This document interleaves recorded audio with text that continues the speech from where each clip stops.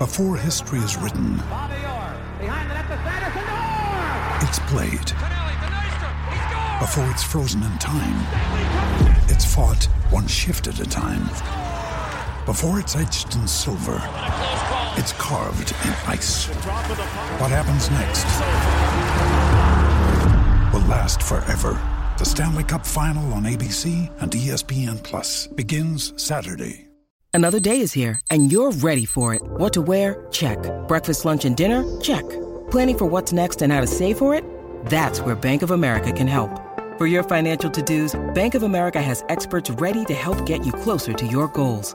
Get started at one of our local financial centers or 24/7 in our mobile banking app.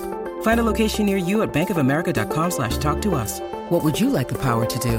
Mobile banking requires downloading the app and is only available for select devices. Message and data rates may apply. Bank of America N.A., member FDIC. You're tuning into Black and White Sports on YouTube. The no-holds-barred truth on sports.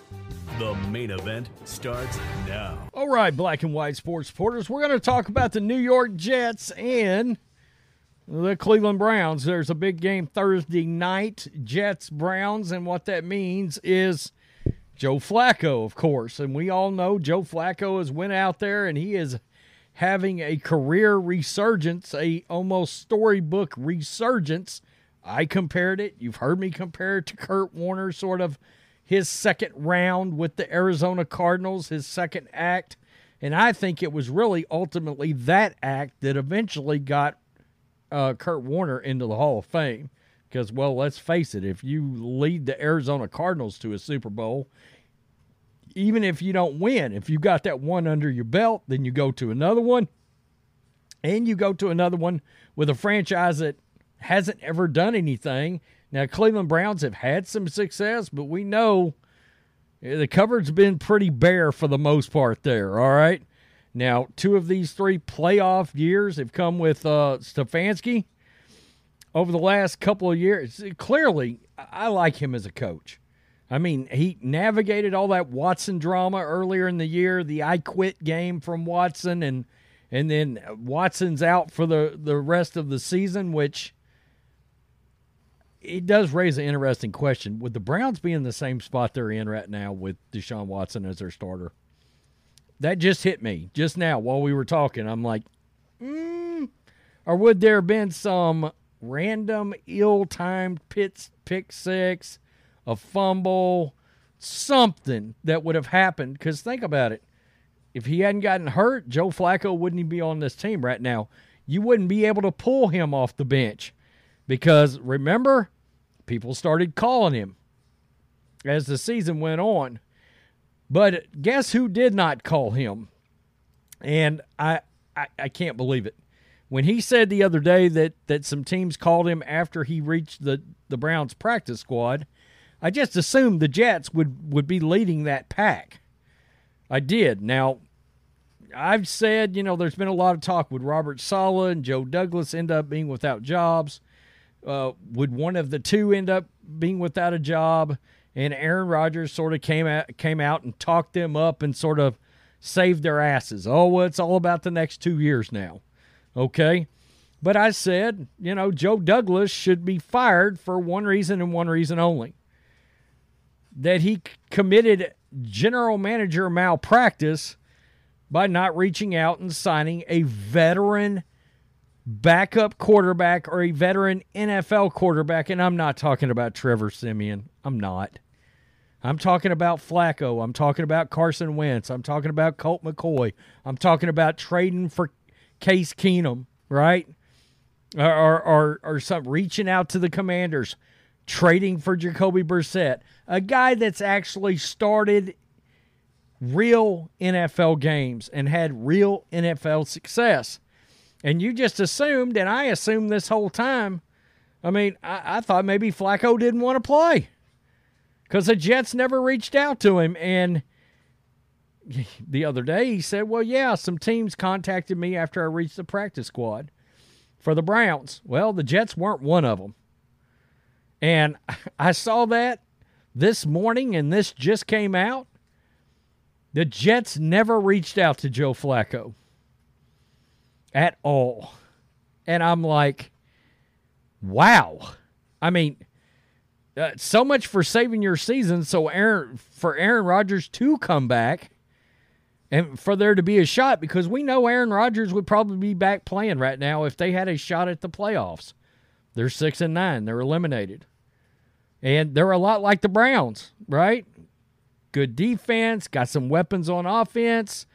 You got Breece Hall, Garrett Wilson. These guys never reached out to Joe Flacco. It's baffling to me. It really is.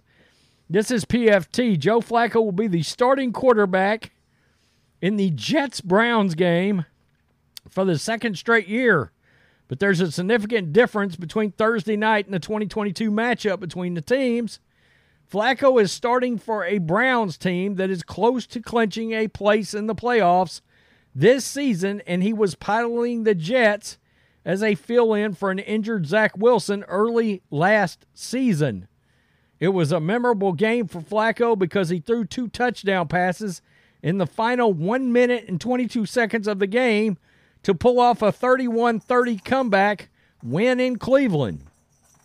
On Tuesday, Flacco called the game, quote, definitely the craziest finish and therefore pretty damn memorable when speaking to reporters.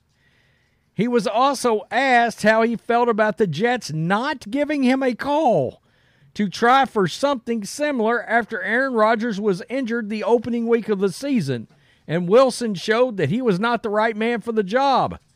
Quote, it is what it is, Flacco said via Zach Jackson of theathletic.com. Happy to be where I am for sure. Lots of guys in that locker room I respect.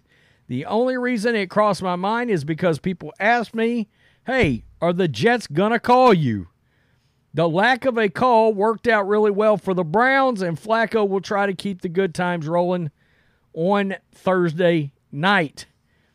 And Robert Saleh made some comments about Joe Flacco as well, and comparing him to a Ford pickup truck. Robert, I'm sure you're not too deep in your Cleveland work yet, but what do you think of what old friend Joe Flacco is doing out there? And when you see those numbers from Amari Cooper yesterday, what are your thoughts? Joe's awesome. Obviously, that we all love and appreciate Joe, and always felt very confident when he was on the football field. I have utmost respect for Joe, especially, when you look at the last game of the year a year ago against Miami at Miami, to step on the field. And I know we didn't generate a lot of points, but under the circumstances, which I don't think people truly understand the circumstances of that particular football game, he was outstanding. And but Joe is, I've said it before, he's like a Ford pickup truck. You might not like it in the summer, but in the winter months, December, January, that son of a gun starts humming, and he's playing some really, really, really good football. All right, so he compared him to an old Ford pickup truck. Now, I've got no issues with that. It is odd that he said, I mean, wouldn't it be harder to crank in the winter when it gets cold and the battery and all that? I mean, I always found my cars started and ran better in the spring and the summer, not the other way around. But, okay, I found that strange, and I understand what he was trying to get to. But the most surprising part about all this is that the Jets never even reached out to him.